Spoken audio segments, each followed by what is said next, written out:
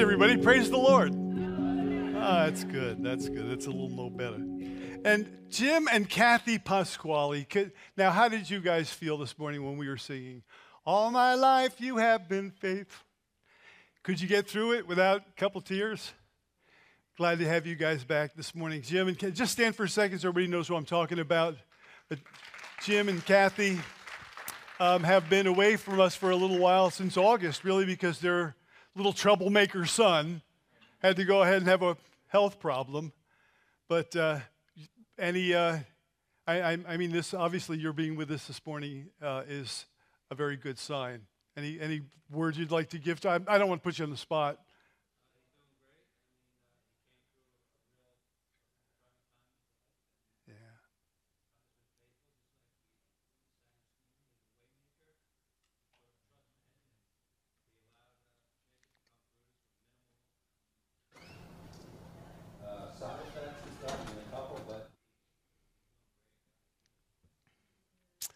Praise the Lord. Yep. Yep. He is the way maker, miracle worker, promise keeper, light in the darkness. Love that song. It's one that really resonates with my heart, for sure. Okay, so a couple weeks ago, brought a message on Psalm 2, the mother of all conspiracies. Right? Of course, we looked at some conspiracies, but the ultimate conspiracy, of course, is this conspiracy of humankind that is basically with raised fists to God saying, we will not have this man to rule over us, right? Let us break their bands in sunder and cast away the cords from us. He that sits in the heavens will laugh. The Lord shall hold them in derision, then he will speak to them in his wrath and vex them in his sore displeasure, yet I have set my king upon my holy hill of Zion. And Jesus speaks, saying, I will declare the decree. The Lord has said unto me, you are my son. This day I have begotten you. Ask of me, and I will give you the nations for your inheritance and the uttermost part of the earth for your possession. And so the final conclusion to all that is, therefore be wise, you kings of the earth. Be wise, you judges of the earth. Serve the Lord with fear and rejoice with trembling. Kiss the Son, lest he be angry with you when his wrath is kindled but a little. And then the last verse in Psalm 2 is, blessed are all those that put their trust in him. And so that, and the course of studying that whole thing, I found that Psalm 2 and Psalm 1 were actually part of the one original song. And so that kind of led me to go to Psalm 1 and figured, okay, let's take, because if the person who has raised the flag of surrender, that's what has to happen.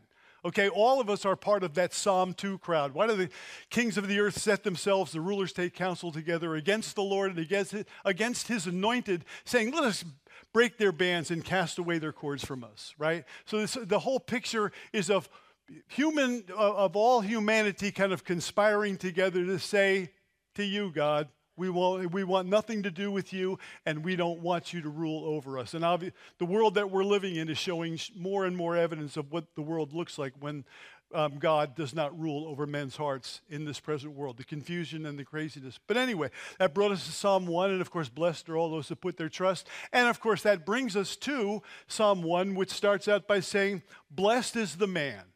Now, I feel terrible saying this, but tough luck for you ladies. You know, and don't try to move in on our blessing. You know, it says, blessed is the man, right? Not the woman. So just suck it up and deal with it. That's what I have to say. No, obviously, you know, there you go. I'm getting amens on that. There's going to be war out in the parking lot by the time we're done. Right? Of course, it's non-generic. It is, blessed is the one. Blessed is the man. Blessed is the woman. Blessed is the person. Right? And last week, we talked about how to be the blessed person. But of course, we had to kind of hustle through because we had a lot of things to do. And so this morning I wanted to go back to this psalm because it's such a rich and profound message, or rich and profound song for us to sing. And so I want to go back and visit it. So we're going to go back and look at Psalm 1, and I'm calling it the happy psalm. Okay? And that is perfectly appropriate because the very first word, which is asher, which says blessed, means, oh, how happy. It's the same thing that you find in Matthew chapter 5, where Jesus is giving the Sermon on the Mount. And he says he called his disciples unto him, and he opened his mouth and taught them, saying, blessed are the poor in spirit. Blessed are they that mourn. Blessed are those that hunger and thirst for righteousness. Blessed are the merciful. Blessed are the pure in heart. And blessed are the peacemakers. He goes through all these different situations or attitudes. And he says blessed. And every one of those blessed in Greek, it's makarios. And it should have like an exclamation point. Oh, how blessed. Oh, the satisfaction of. That's kind of the concept. So we're going to look at Psalm 1 again today, and this is the happy psalm.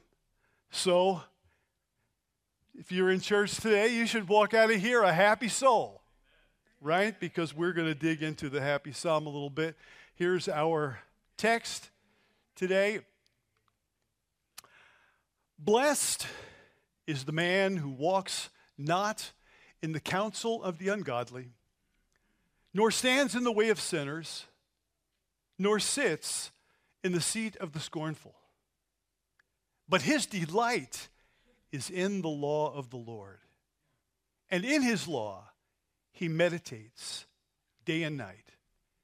He shall be like a tree planted by rivers of water, that brings forth its fruit in its season, whose leaf also shall not wither, and whatsoever he does shall prosper.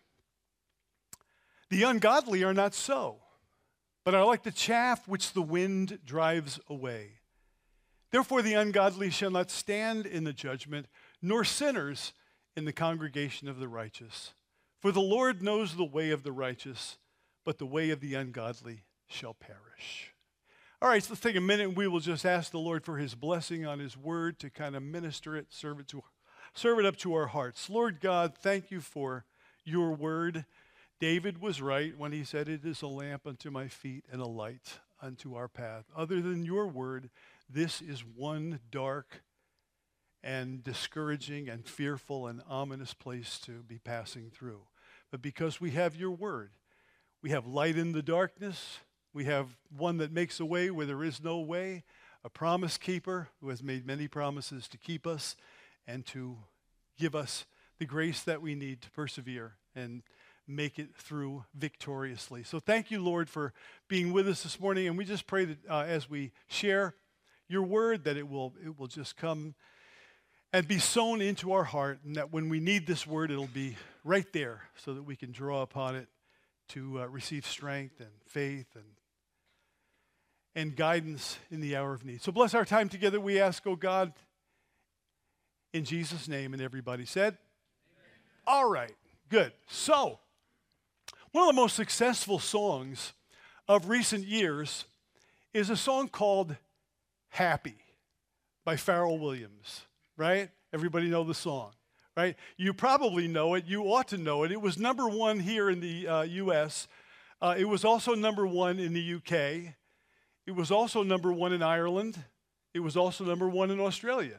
It was also number one in New Zealand, and it was also number one in 19 other countries as far as my studies revealed. On YouTube, the song has over 85 million hits, because I'm happy, let's know if you know the song, right?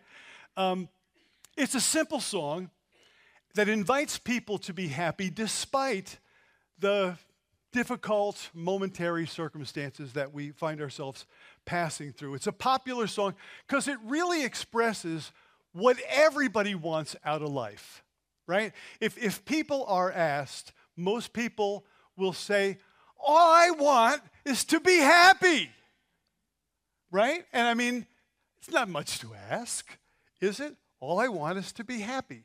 That is what many people will say. And yet, according to the USA Gallup poll, USA Today and the Gallup poll, over 70% of people, when asked, say they are not happy.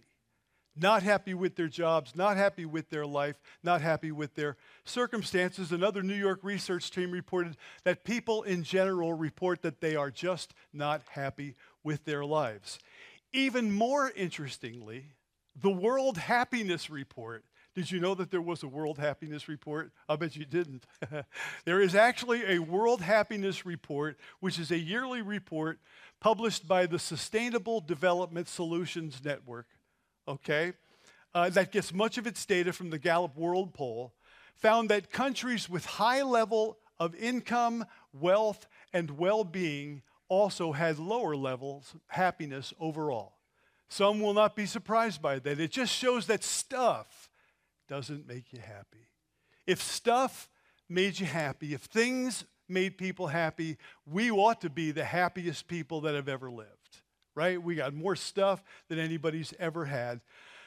But they found that countries with higher level of income, wealth, and well-being had lower levels of happiness overall. Now, really, everybody has some idea in their mind of what they think would make them happy. But the real question is, what would it actually take to get you from where you are right now to that place? You know, we all have a picture of like what kinds of circumstances or what situation would actually make us happy. For some people, it would be owning something. Oh, if I could just have that truck. Oh, if I had that truck, I'd be so happy.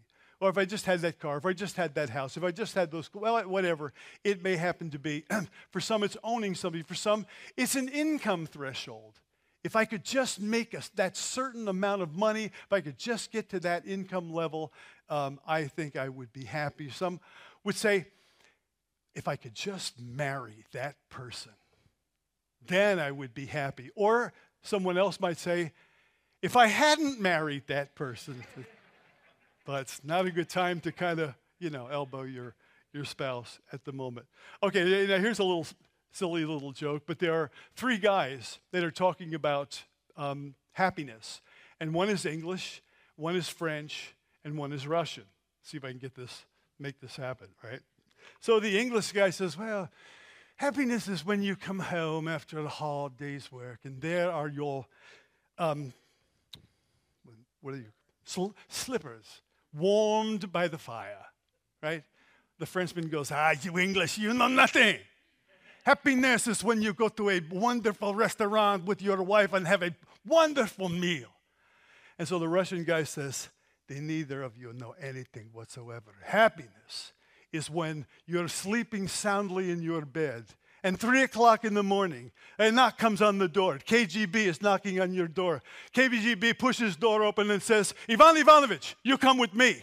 And you say to him, Ivan Ivanovich, he lives next door. What will it actually take to make a person happy? It's really all a matter of perspective, isn't it, right? The Word of God has a lot to say about happiness. And the direction that it gives are all things that the world will never tell you. So we come back to the book of Psalms, and it starts off with this happy psalm that we're going to look at this morning. And of course, the first word, I take the title from the first word, which is blessed, which is asher, which means, oh, how happy. It's actually written in plural, and it really could be translated, oh, the joys, oh, the happinesses, plural, of the one who does according to the instruction of Scripture. So this is God's instruction as to how we may attain happiness. Of course, we're all familiar with the Declaration of Independence. In the second paragraph of the Declaration of Independence, we read, we hold these truths to be self-evident, that all men are created equal and are endowed by their Creator with certain inalienable rights, that among these are life, liberty, and the pursuit of happiness, right? So the Declaration of Independence ensures that you have a right to pursue happiness. It says nothing at all about finding happiness or actually discovering happiness, but you have a right to pursue happiness, but it's not guaranteed that you'll find it. Many are pursuing happiness and never find it. And here's why. Happiness is rarely found as a result of a direct pursuit. In other words, if I had that thing, that person, those circumstances, then I would be happy. Because most of us realize that happiness can turn on a dime. The thing that makes me happy can be lost the next day, and then I'm unhappy again. So happiness is a very fickle thing. So according to the Word of God, happiness is found by an entirely different pursuit. It is when we pursue God that happiness will tag along. It's like what Jesus says when he says, seek first the kingdom of God and his righteousness, and all these other things will be added unto you. So let's get into this psalm this morning. We'll break it down verse by verse, phrase by phrase. And what we have here is a description of how happiness happens. So it starts out, first of all, with 3 negatives. Okay, now someone may say, that's what I dislike about the Bible. It's always negative. It's all those thou shalt nots, and this God just has no sense of humor and all that kind of thing that people think about God. But if you think about it, negatives often precede positives. In other words, it takes a few negatives to create a space for the positives to actually come about. The happy person is defined by what he declines or by what he says no to. Do we have? No, that's a little further up. Okay. So it sounds like in the Bible, what the scripture is saying is that the happy person is marked by what he doesn't do, people that he doesn't hang out with, and places that he doesn't go. And that is true for many Christians. For many Christians, their Christianity is primarily a negative thing. I don't do this, and I don't go here, and I don't do that. I don't smoke, drink, or chew, or go with girls that do. You know that old thing, right? But Christianity cannot be built on a negative. That is what is so important. In other words, yes, there are certain things that have to be moved away from. There are certain habits and practices and lifestyle, parts of a lifestyle that we have to just put away if we're going to walk with the Lord successfully and victoriously. But Christianity, by nature, is not a negative thing. It is a positive thing. It's not based on what I don't do. It is based upon what I do. So to get me ready, there's a lot of power in the negative thinking, which this psalm starts off with. Okay, saying no is often the first step to saying yes. Think of an athlete. Okay, so there's an athlete, everybody else is sleeping or taking their time, getting their stuff together in the morning, but the athlete's up at 5 o'clock, he's down in the gym, he's working out, he's training, he's got dietary restrictions, right? Gets home at the end of the day and then starts thinking about that half gallon of ice cream that's sitting in the freezer that sure would taste good, but the answer is no. Right? And in order for a person to train and to achieve, oftentimes it's first necessary to bring on the negatives so that then the positives can flourish. So the question is, what must the blessed person say no to? Okay? So the first thing that, according to this psalm, the first thing that the person who is the blessed person will have to say no to is bad advice. Okay, where do you get your advice? Where do you get your life guidance? The first thing will be, I'll have to say no to bad advice. Blessed is the man who does not walk in the counsel of the ungodly. Okay, we need to be careful. You need to be careful of who you listen to. Be careful of what I listen to, what it is that guides and directs my life, that drives my thinking, that creates my worldview. There are 2 quick ways to disaster regarding people's advice. One is take nobody's advice. All right, so there are some people, it's like Proverbs 17:1, where he says, he that isolates himself seeks his own desire. He rages against all sound wisdom. And there's a time when someone just is unwilling, no, I'll figure it out, it's okay, and they're not willing to listen to anybody, not willing to take anybody's advice. And then the second way to disaster is take everybody's advice. So just keep on shopping around until you find the answers that you're looking for. Some people are so isolated they won't listen to anybody. Other people are constantly shopping around, wanting to hear the thing that they believe, that they already believe, looking for confirmation of their own ideas. So everyone that you know ultimately will have an opinion on how it is that you should live. And so oftentimes by just seeking advice from the wrong places, it's not always the best, and it's certainly not always godly advice that we'll get. It may be well-intentioned. It may even come from your own family, but if it doesn't line up with the Word of God, pitch it, because it won't bring you to success. There's an old Danish proverb that says, he who builds according to every man's advice will have a crooked house. All right? If everybody gets to put their 2 cents in on as to what you should do and how it ought to happen. So the very first thing that the blessed person needs to say no to is bad advice. Blessed is the man who does not walk in the counsel of the ungodly. But what else does a godly person need to learn to say no to? secondarily, is bad associations. Who does not stand in the way of sinners. Now notice that the progress is being impeded. He starts out walking. Walking in the Bible is like a metaphor for life, for living, right? So he's moving along, he's taking care of business, he's doing his stuff, and all of a sudden he starts getting some bad advice. Now he starts to think. He stands and stops and begins to ponder the advice that he is receiving. He starts walking, but slows down to stand. And if you walk in the footsteps of bad advice, you will soon be standing among those who are giving it. Okay, you'll soon be hanging out with those people who are supplying the bad advice. So we need to be careful of who we hang out with. Scripture says, do not be misled. Bad company corrupts good morals. 1 Corinthians 15:33 and Proverbs 18:34 says, one who has unreliable friends soon comes to ruin.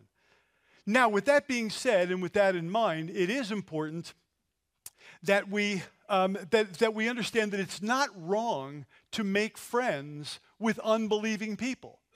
It's actually perfectly reasonable. It's a good thing to make friends with unbelieving people. Of course, one of the accusations that was brought towards the Lord Jesus, or brought on the Lord Jesus Christ, was that he was a friend of sinners and publicans. He was hanging out with the wrong kind of people. But when Jesus hung out with the people that he chose to be with, he didn't hang out with them to become like them or to learn from them. He hung out with them to show by example so that they could see his life and then be attracted to him and be attracted to who and what he was. So I had a Bible school professor one time who said this: Christians who move the world are the ones who don't let the world move them. Okay? Christians who move the world are the ones who don't let the world move them. So we need to be careful about who we listen to. We need to be careful about who we hang out with. And the third thing we need to say no to are bad attitudes. Who does not sit in the seat of the scornful. Now the seat of the scornful is a very popular seat in our world today. Okay, a lot of people just really enjoy it. And from that seat of the scornful, we hear all kinds of accusation and indictment about Christianity and what Christianity is, and those right-wing nut jobs, and they're so committed to their old biblical morality. They really believe that stuff that's in the Bible. Haven't they seen the latest PBS special in which we were told by Channel 13 that all that stuff in the Bible could never have happened? Right? So it is easy to get or to cop the world's attitude, which is an attitude of scorning, or the word is lutz, mocking, like becoming a mocker of God, becoming a mocker of his word, becoming a mocker of his standards, becoming a mocker of his morality. And that is what's happening in our world today. Everything that is coming up, like on Friday night, we showed the Matt Walsh movie, What is a Woman? And I mean, you hear what's going on in that thing, and you hear these people who are absolutely demanding that a person who has decided they are the opposite sex is, in fact, really a woman. So if I decide tomorrow that all of a sudden I'm a woman, then you have to accept the fact that I am actually and truly a woman. And it's just insane. Right? But this is what happens when we when we thumb our nose to God's standards of truth and morality, and then we go about to find our own path of happiness. That's the very same deal that's driving that whole trans ideology. I just want to be happy. Right? This is what is driving the whole thing. But the whole thing is taking people nowhere. And you should know also that 40% of people, both pre-op and post-op, will commit suicide, trans people. So there is, so that route is not one that is making anybody happy. So first, the happy or blessed person is described by what he or she declines. Second, the happy or blessed person is described or defined by what he or she delights in. What do I decline? The counsel of the ungodly, standing with the sinners, sitting in the seat of the scornful. Okay, and again, you see the regression in all of that. I'm walking, I'm standing, now I'm sitting. Okay? But the happy or blessed person is described by what he or she delights in. The way it's phrased in the psalm is, but his delight is in the law of the Lord, and in his law he meditates day and night. Now the psalmist moves from all the don'ts, all the negatives, to the do's. Christianity is not a negative religion. A relationship with God is not defined by what we don't do. Many people have enough of God to make them decent, but not enough of God to make them dynamic.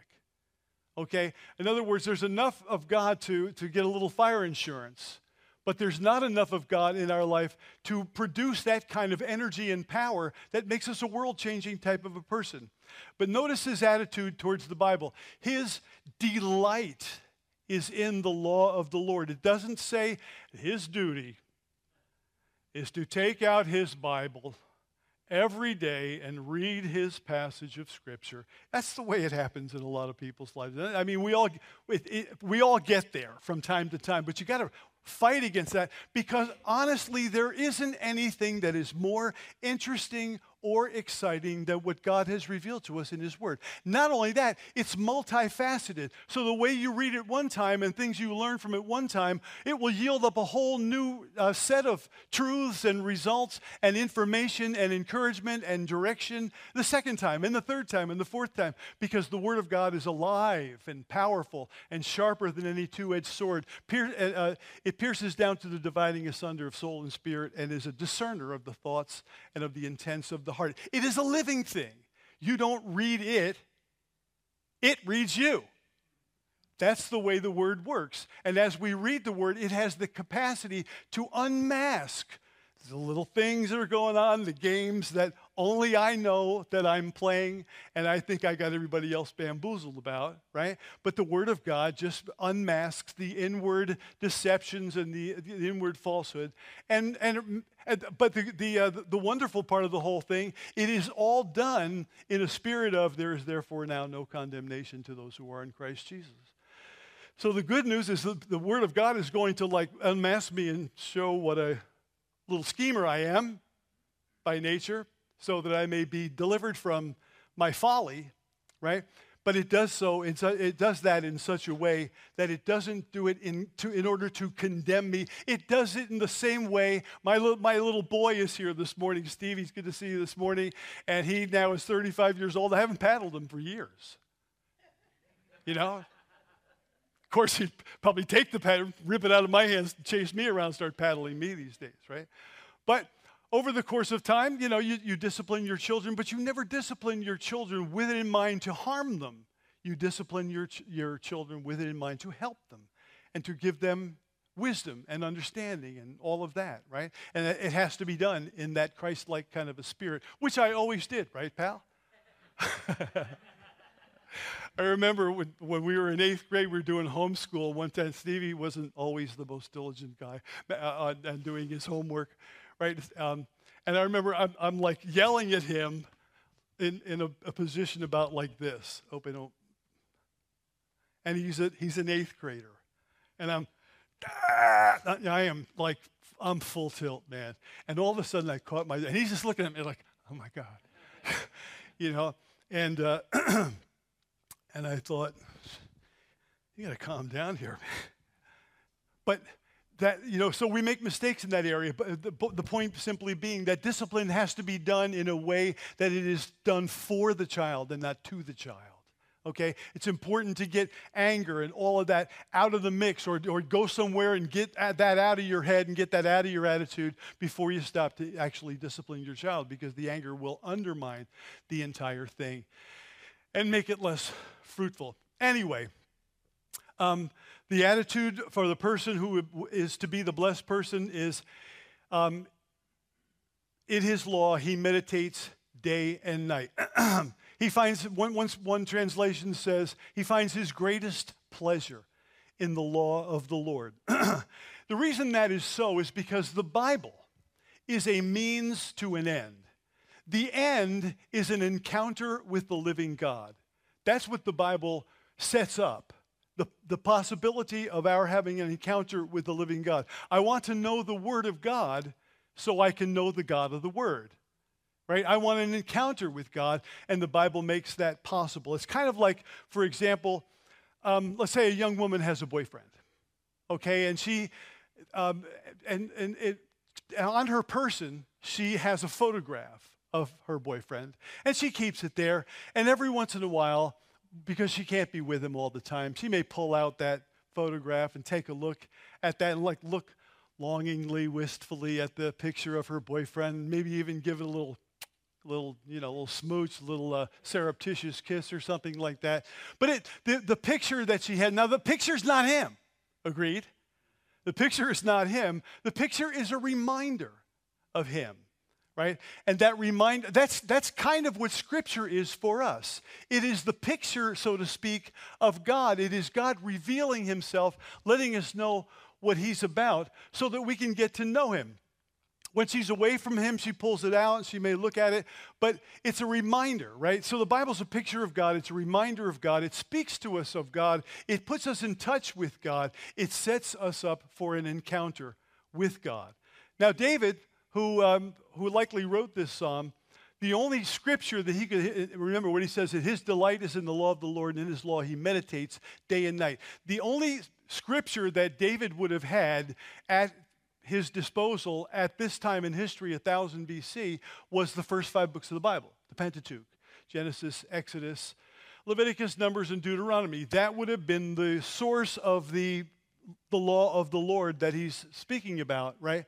But notice what he's saying. His delight is in those books. Are you serious? Well, Genesis, yeah, I can go along with that. In Exodus, I can do that. In Leviticus, so we're going to starting to bog down a little bit there. And Deuteronomy and Numbers, but he had learned that his delight was in the law of the Lord. And David, in another psalm, in Psalm 19, writes this kind of a comparison of God's revelation as it appears in the natural realm versus God's revelation as God has revealed more about himself through his law. In Psalm 19, he says, the heavens declare the glory of God, and earth shows forth his handiwork. Day unto day they utter their speech, night unto night they declare their knowledge. There is no voice, there is no tongue, there is no language in all of the world where their voice is not heard. Okay? So what he's saying is all of the cosmos, all of the things that we see in the natural world, all of it is a declaration or a testimony of the handiwork, the wonder and the beauty and the glory and the majesty of the God who has made all of these different things. But then he takes a turn in Psalm 19, and it's kind of like he is saying to us, and all that is incredible. It's wonderful, but there's something even better. There's something even more wonderful, and this is where he takes us in Psalm 19. He says, the law of the Lord, I was thinking, Joel, we should have sang this one, but we don't have Tim this morning. The law of the Lord is perfect, reviving the soul, right? Or converting the soul. The testimony of the Lord is sure, making wise the simple. The statutes of the Lord are right, rejoicing the heart.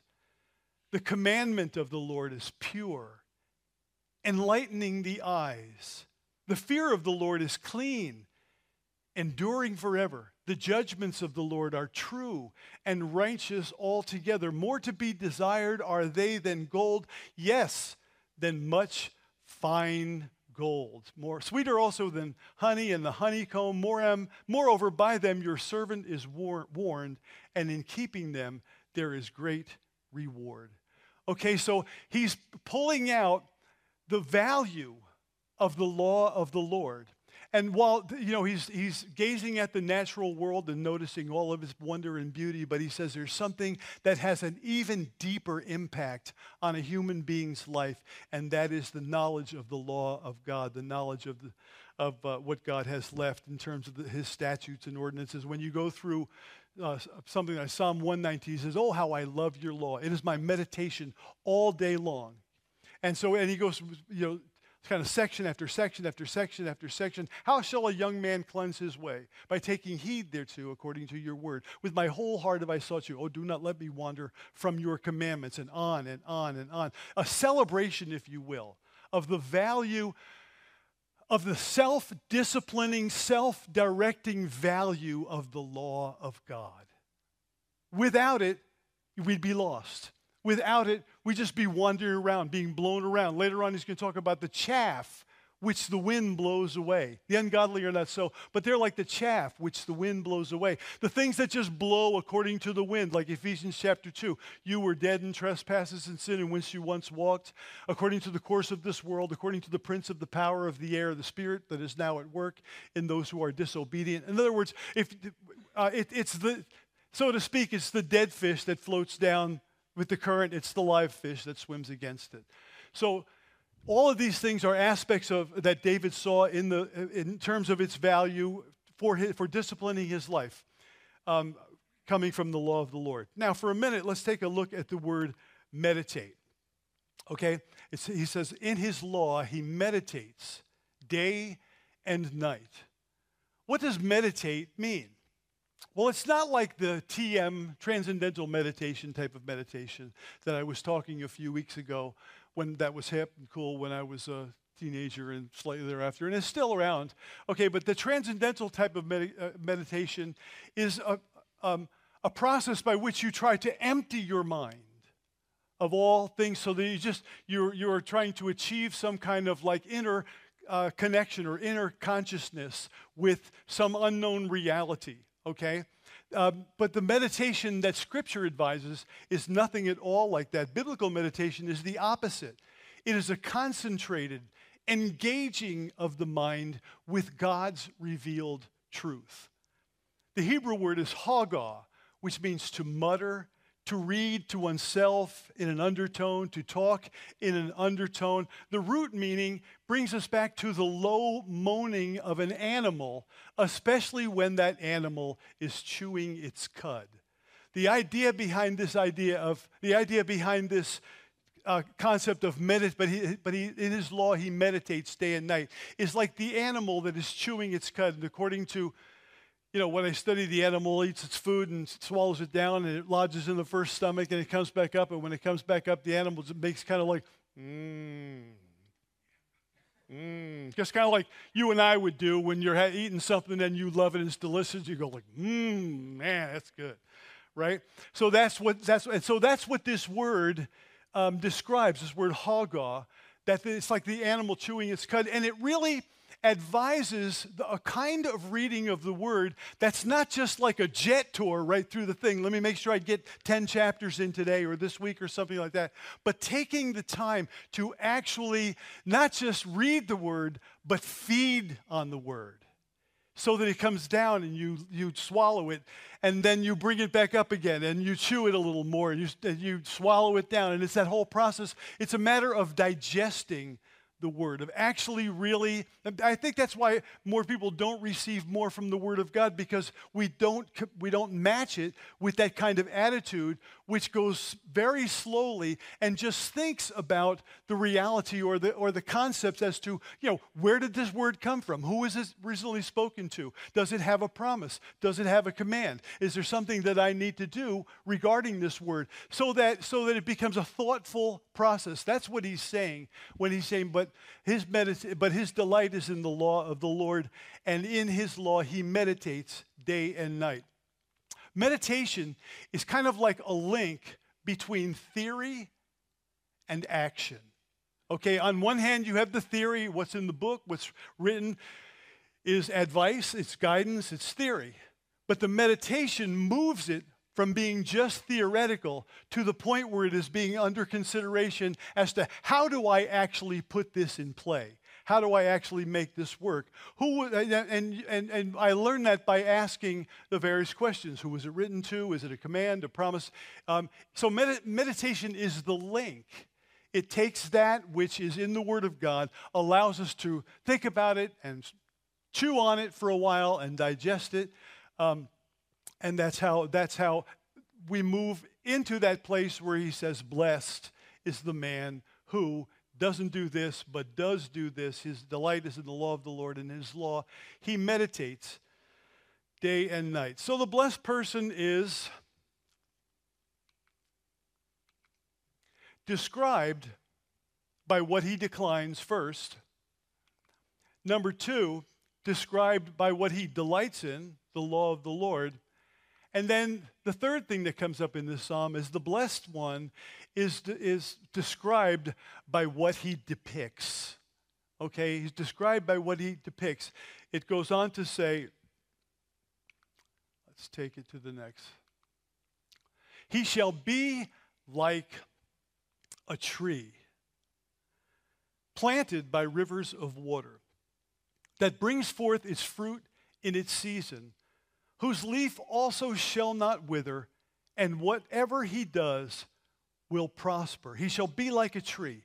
He's not a stump. He's not a branch. He will be an entirely intact, living, growing, flourishing thing, something and a living thing, okay, that will be planted by rivers by the river of water. He is defined by permanence, by roots, and by stability, and by being anchored and strong. The one who his delight is in the law of the Lord, and in his law he meditates.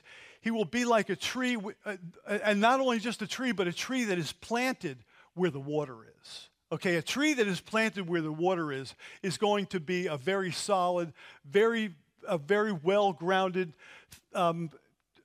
thing, okay, living thing, and it's going to ultimately produce the good things that tree is supposed to produce. His leaf also, that brings forth his fruit in his season.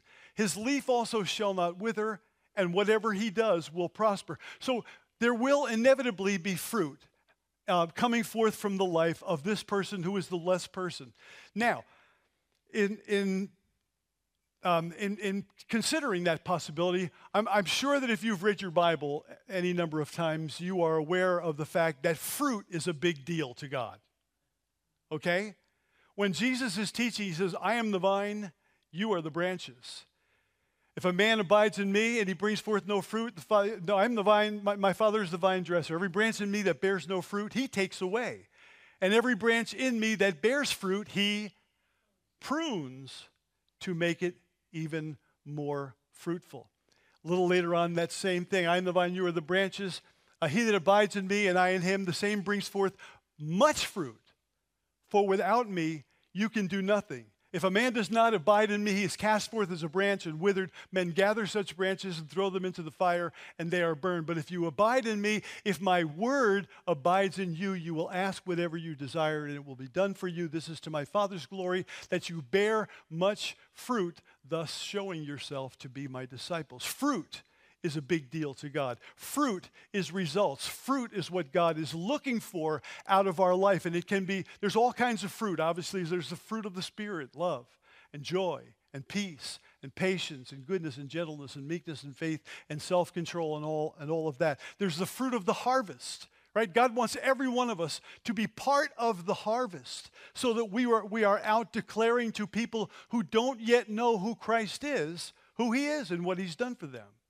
Right? So there's fruit, there's personal fruit that is born in terms of the kinds of fruit of the Spirit that is to be forthcoming from a life that is being lived under the direction of the Holy Spirit. And then there is also the fruit of the harvest. And fruit is important to God. He says he will bring forth his fruit in due season. It's important to realize that fruit is seasonal. It will come in due time. The important part for me, my job is not to try to produce fruit. My job is to abide. His delight is in the law of the Lord, and in his law he meditates day and night. That's my job. Okay, if I do those things, the rest of it is up to God, and he will bring it forth. It will certainly be forthcoming. Boink. Okay, so what meditation on the law will do for our lives, it will give roots, stability, and permanence. The idea behind this is very similar to the idea that Jesus presents when he talks about abiding. If you abide in me, if my word abides in you. That's the idea. It's kind of like an Old Testament aspect of this. And then there are two aspects of a solidly grounded tree. One is fruitfulness, the other is freshness. He will bring forth his fruit in due season. Fruit is inevitable for this tree. And he also will bring forth refreshment to others. Refreshment then is also a characteristic of the tree. It's kind of like when God, to become the blessed person, God's intention for you to be the blessed person is so that you can be a blessing to some other person. If you go to Israel, there's usually one day on the trip where they will take you from way up north, Sea of Galilee, all the way down south, and there are two bodies of water there that you will run in between, and what's connecting them is the Jordan River. And when you leave the Galilee area is beautiful, it's verdant, there are farmlands everywhere. It's amazing what the Jews have done there to make that whole area, to make it agriculturally rich. And up in that northern area near the Sea of Galilee, you've got all kinds of farms and all kinds of produce and all kinds of stuff. But then as you go further and further south down the Jordan River, of course you can't really take the Jordan River because it's just like a little trickle or a little stream these days. But when you get down to the bottom of that, what you find is the Dead Sea. Now, you know what's wrong with the Dead Sea? Let's say in the Sea of Galilee, it's a living sea. Things flow into it, things flow out of it. That's the key to the fact that it is a living body of water. But when you get to the Dead Sea, it is the Dead Sea because everything flows into it and nothing flows out. There's a real spiritual lesson in all of that. When it is always just about what am I going to get, where am I going to get my next whatever piece of happiness or something like that, everything is then flowing in. When do things start flowing out? And that's what the problem is with the Dead Sea. It is just simply, I think there's some kind of there are a few weird microbes that live in there, but other than these strange life forms, essentially nothing can live. It's a really bizarre place to go. You can't sink because it's so mineral rich. And oh well. You'll go in due season. But the point simply being that he is the tree planted by the rivers of water. He brings forth his fruit in his season. That will be forthcoming. His leaf also shall not wither. That's a picture of the freshness of the tree. Okay, the withered leaf is a tree that's drying out. It's not getting its proper amount of moisture. But this tree, because it is planted by rivers of living water, of course that river of living water is just typical of the Word of God. It is planted somewhere where nourishment is constantly available.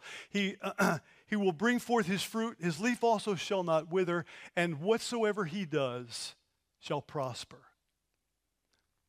That is God's promise to every one of us. I think God is a God of prosperity. No, but God is a prosperity God. You know, all of this stuff. I mean, people make a big deal about the prosperity gospel, and we understand that people have pushed that to a ridiculous limit where, like, everything is supposed to be prosperity and Cadillacs and Rolls Royces and, you know, Rolex watches and all that kind of stuff. And that is a complete distortion of it. But the God that we are serving wants us to be in health and to prosper, according to the book of John, even as our soul prospers, right? So prosperity, whatsoever he does will prosper. Whatsoever he does will prosper. Is that appealing to you? Oh, man. Right? That's a promise. That is a promise that whatever direction you take, whatever tack you take, God is saying, I'm for you. Go for it. Do it. I will cause this thing to prosper. Sometimes we sit here on, you know, when we, as the weeks go by, how many times, Jewel, and just looked at the finances that come in, and sometimes numbers are up, and sometimes numbers are down, and over these last few years there's been COVID and all kinds of stuff, right? But God has provided steadfastly right across for everything that we have needed right along throughout every time. For everything. It is amazing to me how God has prospered and blessed the work that he has planted here. So this is the result of being the blessed man, walking not in the counsel of the ungodly, standing in the way of sinners, sit in the seat of the scornful, but his delight is in the law of the Lord. In his law he meditates day and night. He will be like a tree planted by the rivers of living water, who bring forth his fruit in his season. His leaf will not wither, no dry time, no, if I could just get a touch from God, if I could just get it. No, it doesn't have to be that way. God is available. It's kind of like people say, well, if God would just meet me. Hey, God knows where you are, and you know where God is. There's a time that you can take if you are feeling withered and dry and spiritually dry. Get with God. You know, like I can remember times when things were really crazy. There have been a number of different seasons in this church where things happened that we wouldn't think. And things have happened even up to the present time. I've had in the last 5 years probably some of the most deep disappointments that I've had in my entire life over things that have not gone in the way that I thought. I assumed they were going to go. But you know what?